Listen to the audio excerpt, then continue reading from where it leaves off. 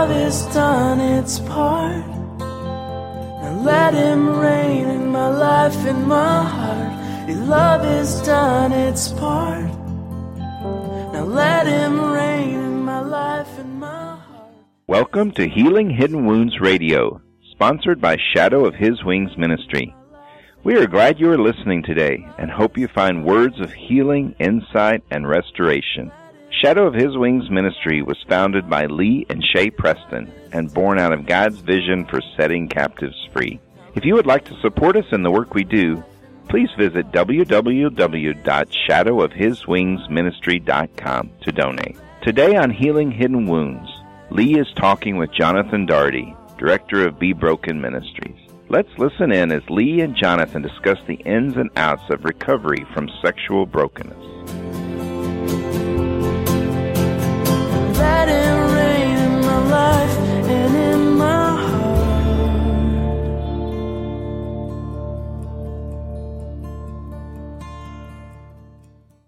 Good day, radio listeners. Welcome to this week's edition of the Pure Sex Radio broadcast. We're glad to have you here with us. This is our Healing Hidden Wounds segment of the program, and I am Jonathan. I'm here with my friend Lee. Hey, Lee, how are you doing? I'm good. How are you, Jonathan? I'm great, and we are enjoying some nice weather here in San Antonio, and it's always a good time to live in San Antonio when it starts to become spring and things get sunny and warm, and then it's about, 2 weeks later, then it's burning hot, and we really don't know why we're living in Texas at that point in time. That's right, but we really enjoy this time of year. That's right. We enjoy these 2 weeks.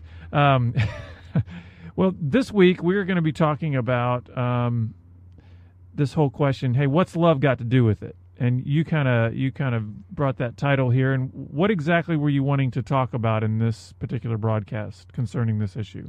Well, I think the most important thing to kind of take away, hopefully, from this podcast is to try to discuss what love is versus what performance and what conditional love is. Because a lot of times guys, at least the guys I see, whether they're either homosexually addicted or heterosexually addicted, most of them have some sort of issue with performance-based acceptance in their childhood. So something about the difference between what you might call true love and false love. Exactly. Because, I mean, I would imagine when you're starting to talk about kind of the performance aspect, that's not true love. That's a false sort of relationship, a false sort of connection. There's no real love connection there. It's based on what you can do for me, or as long as you stay in these particular parameters, then we can have this sort of quote-unquote love relationship. Exactly. Love isn't unconditional. It is set up based upon how I perform. I would like to ask you, just before we kind of dive into the material, in your practice and maybe in your dealing with guys who are sexually addicted, again, whether homosexually or heterosexually addicted, just kind of off the top of your head, what percentage of guys would you say came from a background where performance-based approval was a significant part of their histories? Oh, I would probably say 85 to 87%. So it's a big deal. It's a huge deal. And we don't oftentimes look at that because we don't oftentimes realize it. But as you sit down and you talk to a guy, and even in my own past, and I know you and I have talked yours as well a little bit, there's this thing that kind of sits in the family that nobody really talks about, but it's this kind of idea that when you're good, Mom and Dad love you. When you make mistakes, we reject and we withhold. And isn't it easy for families to pass that down without even realizing it? I mean, it's not really... I know that in my case, my parents, I don't think there was this conscious decision they were making to say, we're going to give approval based on performance. It's almost like it's a very natural sort of thing. Hey, you behave well, you get a reward. You misbehave, you get a punishment. And then there's this idea that then is communicated to a child that says, I'm accepted if I perform well, I'm rejected if I perform poorly. And that's probably, in my case, that wasn't the message my parents were intending to send. So is it almost kind of like out of human nature, it's really easy for parents to get into that sort of mode without even realizing the damage they might be doing? Sure. I think it's the best kept secret of the most broken families. Mm-hmm. They don't know it. and they don't even know the brokenness is there. Because, what parent doesn't like their kids to bring home good grades? And what parent doesn't like their kids to clean their rooms when they're told to? And because it reflects well on them. It reflects well on them, and we're told in the Bible to train up a child in the way they should go, and so this is good training, and the parents think, wow, I'm doing good training here. Right. So, I don't believe my parents intended it either, but what begins to happen is that need to perform is held at a higher standard or held higher value than true love, because then true love says, I love you anyway. But sometimes parents accidentally, if they see a failure, they don't realize they're doing it, but they begin to withhold or pull away, and that little boy begins to feel that, and he goes, uh-oh, I know when I'm close to mom and dad, I'm doing good. When I'm not close to mom and dad, I must be doing wrong. And isn't that just the way kids process information? I mean, kids, I think, even much more so than adults, are really tuned in emotionally until they've been scarred, damaged, wounded, abused. And I think they're going to process so much through their emotion as a child. And so it's almost like you're saying about this feeling, it's almost like I would call it, they get a vibe. Sure. They get a vibe around their parents, and then they start interpreting what those vibes mean based on this interaction they're having with their parents. In other words, it's like if they get that good vibe, they start looking at, well, what's happening around us that tells me this is a good vibe, and so, hey, I just brought home a report card with an A on it. So, okay, that must be related to this good vibe, so therefore let's keep doing that, making A's. Sure. And they're not thinking it through in terms of the fact that maybe dad had a lousy day at work, or maybe he had a good day at work, got a bonus.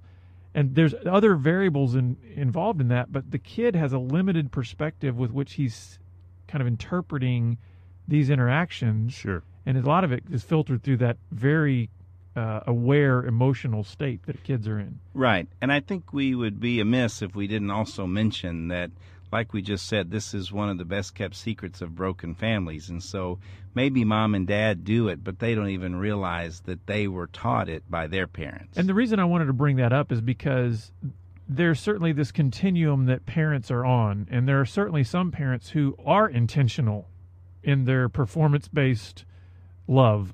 Right. And they make no bones about it. Hey, listen, you better be the star athlete on the football team, or I'm not going to take you fishing, or I'm not going to love you, basically. Right.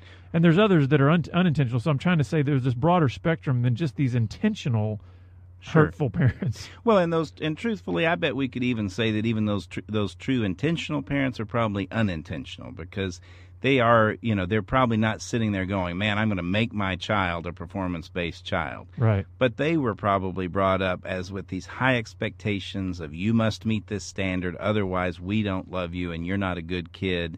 And so they're trying to work that out and figure out what that really means for their own kids. I think what's also true about kids who grow up in this family is they don't understand what love feels like. They know what acceptance feels like. And they also know what obligation and duty feels like. It's kind of like the kid, and there's nothing wrong with this scenario, so, I'm just going to set it up as kind of an example. It's like the kid who says, I don't want to go to grandma's for lunch today. I want to stay here and play my Xbox. Oh, no, your grandmother loves you. You know you need to be there today. But I don't want to. I want to stay here. Your grandmother would be so upset if she knew that you didn't want to come see her. So what's the feeling that we see around that whole discussion?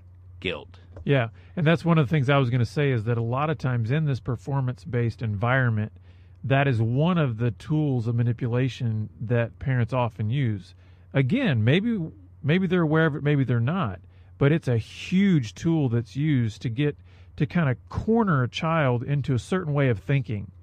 And like you said, that example, there's nothing wrong with a parent wanting their child to go to grandma's house. Right. But to then pour out that guilt on that child based on the parent's desires and expectations is really a poor way to go about it. And it communicates something to that child that says, listen, these are the values by which we operate in this family, and you're obligated to do this thing whether or not you like it, and that's just the way it's going to be. And if you don't do that, then you're less of a person. Right. is kind of what ends up being communicated to that child. Exactly, and not only that, but I do things out of guilt.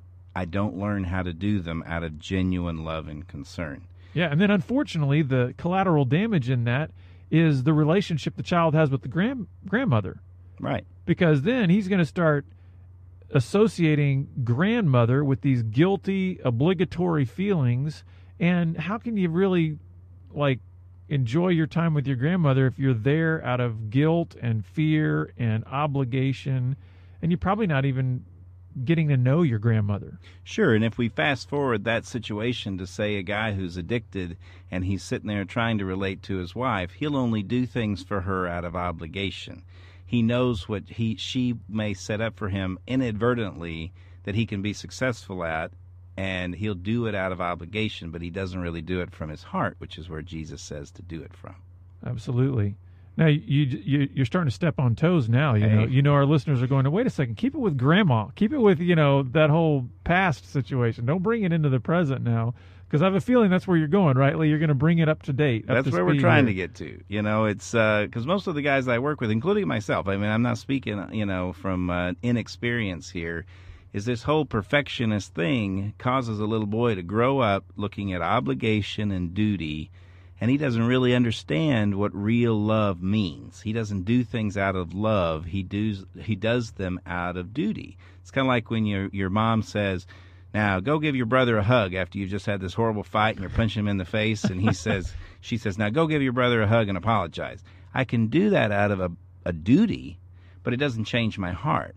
And even if you do the whole one pat on the back, and then mom says, now do it like you mean it, what do brothers do? They act like they perform the way that mom wants to see it, even though on the inside they're still punching each other in the face. Exactly. Rather than letting them have some time apart, calming down, and then sitting back down together and say, look, do you know how it really felt for you to do this to your brother, or for your brother to do this to you? And really try to get them to work out the emotions.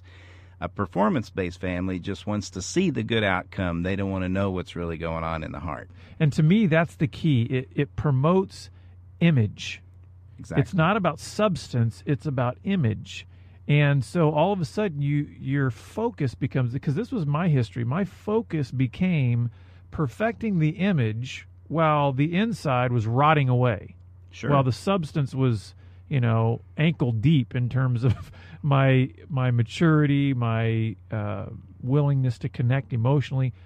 Didn't have a clue how to do any of that, but man, the image would have really fooled you, because you learn how to, and I think that's the other thing, is that you learn how to project an image that seems like it's deep, seems like it's very healthy, and yet the whole time that whole image is to actually keep people away, because you wouldn't know what to do if somebody crawled inside your space and really got into your life, into your heart, into your emotions. Sure. And don't you think this environment of performance-based also begins to create a lot of fear in those children who are growing up? Sure, because one false move and the whole house of cards crumbles. And they don't know how to handle that, because it's not real. There's nothing real about it. But they got to stay on that treadmill of performance to make sure everything stays looking good on the outside. I mean, I remember in the depths of my addiction as a kid being, looking at porn, going out and doing anonymous sex with other folks, all this stuff, and then coming home and putting a great smile on my face because that's what my parents expected. And yet if my parents were to ever say, hey, what's going on, I knew I couldn't really say, because they didn't really want to know. Not because they're bad parents, but because their performance-based acceptance was, ooh, if you tell us too much bad stuff, we won't know how to handle it. Well, isn't the fear also in the idea of being known?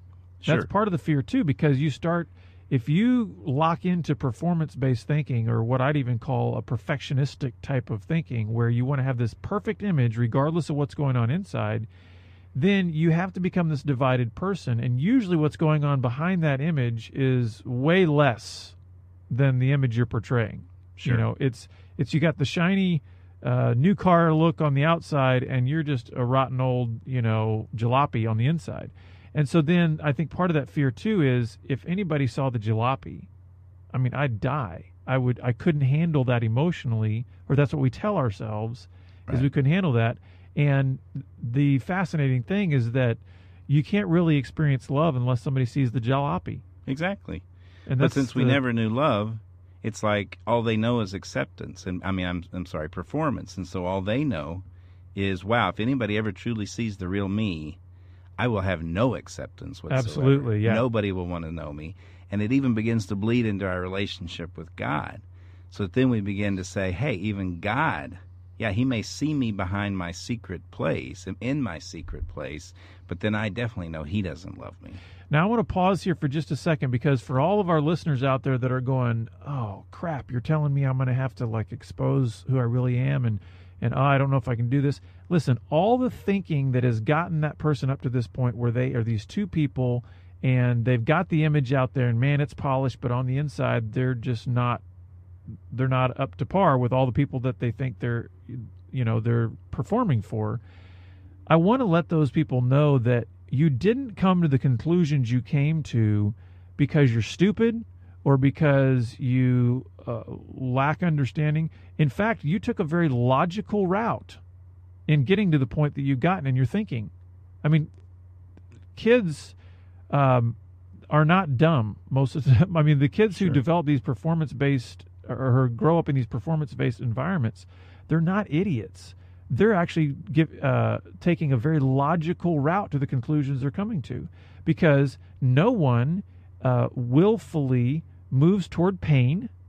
And so therefore, if in their home situation, if they do X and it equals Y and Y is painful, they're not going to do X anymore. Right.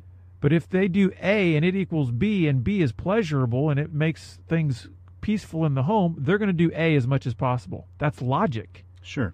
And so I want to try to relieve some shame that some of our listeners may be feeling as we continue to move through this information, to let them know, listen, the way you got your false thinking was actually through logic. But there's a greater truth in terms of how you can kind of break through to a greater intimacy in your relationships. And that's where God comes in. And Sure, Jonathan, because it's really logic and behavior modification. It's not that we are intentionally becoming little performers, and it's probably not that our parents even wanted us to become little performers.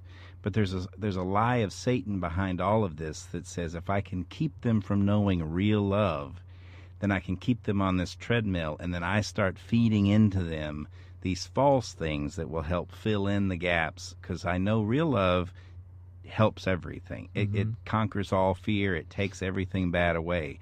But if I can get them to go after the counterfeit by showing them only performance and only duty, so it is a setup. It's not ours. It's just that we get caught up in it. Right. Well, what happens then is these, because there's obviously going to be some discomfort in these kids that are growing up this way, because, hey, that God didn't design us to be little performers. He didn't design us to live in performance-based relationships. He designed us to live in love with one another. And so what happens as these boys grow up in this performance-based system, and where can it ultimately lead, especially as it pertains to what we deal with in terms of sexual addiction? Sure. Well, you either have two kinds of boys then in this kind of performance-based home. You have one who finally says, forget this, I can't ever succeed, I can't ever make them happy, and so they rebel completely away from it, and they turn into the so-called bad kid. The kid who's going his own way, doesn't listen to mom and dad, doesn't do anything they want him to do. His grades are sinking in the toilet, and all he cares about is going out and hanging out with his friends or doing things outside the house, because he's not only realized that he can't be good enough on the inside either. Now he's saying, I don't want to do this anymore.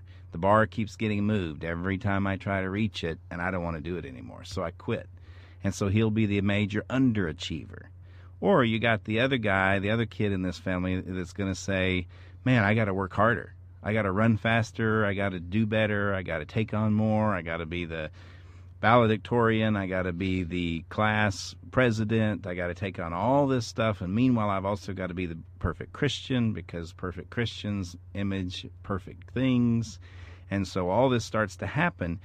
But unfortunately, in their hearts, since they don't do this out of real love, because we're not doing it as unto the Lord, we're not doing it out of love, we're doing all these things out of performance, he begins to develop this huge ball of hatred, resentment, and bitterness that begins to grow inside because he knows there's something different that's on the outside of him versus the inside of him. And the irony really is that no matter which side of the fence you would land on, whether you're the major underachiever who rebels against all of the performance requirements in the house, or if you're the overachiever who says, man, I'm going to keep going, keep trying to please, both of them wind up at the same spot, totally unfulfilled. Exactly. And empty. Empty, completely empty. There is no real love there. Parents think their kids are doing great because while they see all these great things, if they're on the pleaser side, if they're on the rebellious side, they're saying, oh man, where did we go wrong with this one? He's just a rebellious kid. But it's coming from the same seed of perfectionism and performance. And so that kid never feels love, so ultimately, yeah, he's still empty inside.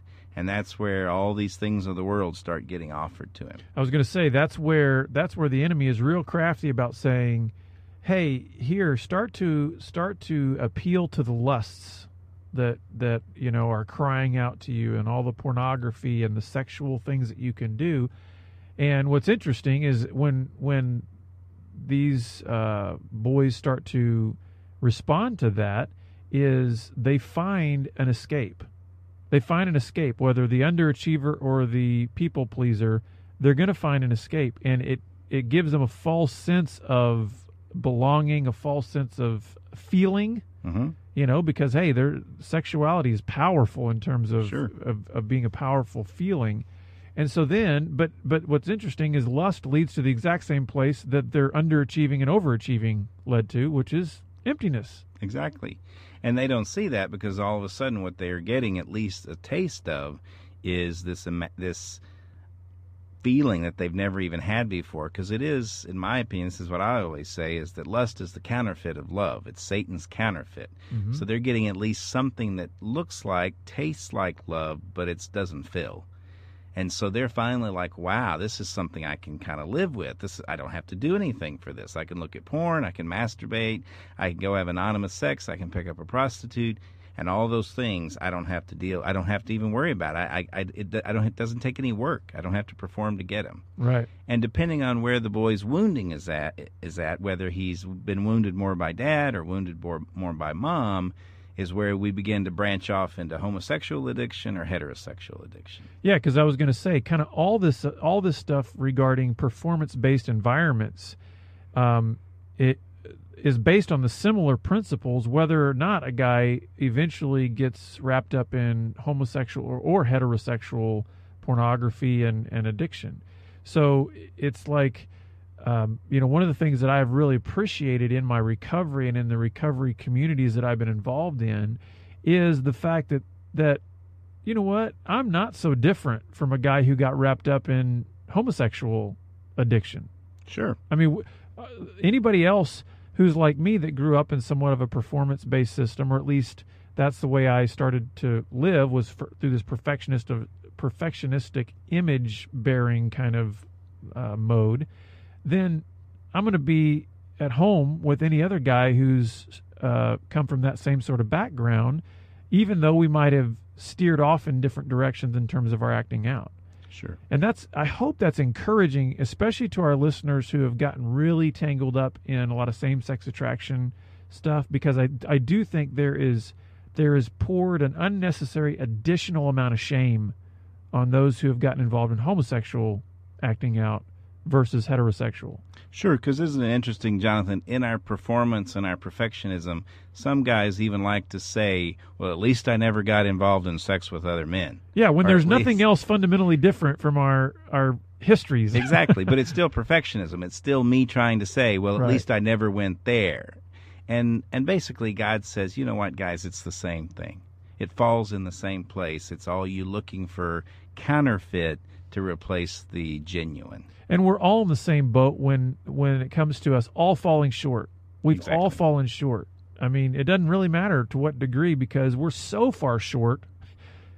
From God's perspective, we're all in the same boat in terms of how far short we've fallen of His glory, and we've all sinned.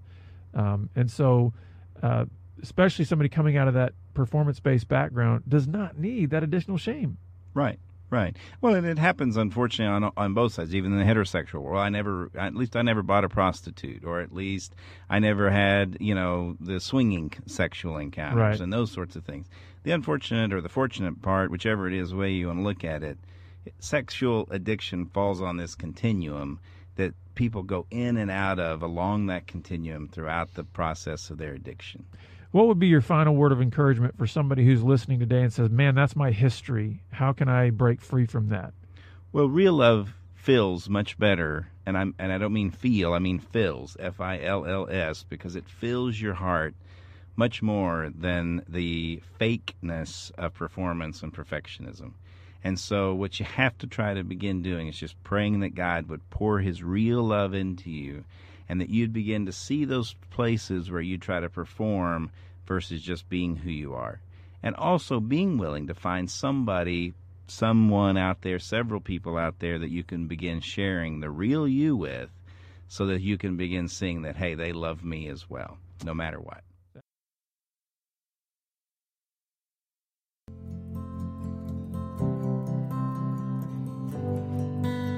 We are glad you joined us today, and we hope that God had a special word just for you. Remember that Healing Hidden Wounds and Shadow of His Wings ministry are listener-supported, and all services are provided on a donation basis. If you heard something today that was especially important to you, we hope you will consider donating a gift. Please visit www.healinghiddenwounds.com to donate today. Now let him reign in my life and my heart. Your love has done its part. Now let him reign.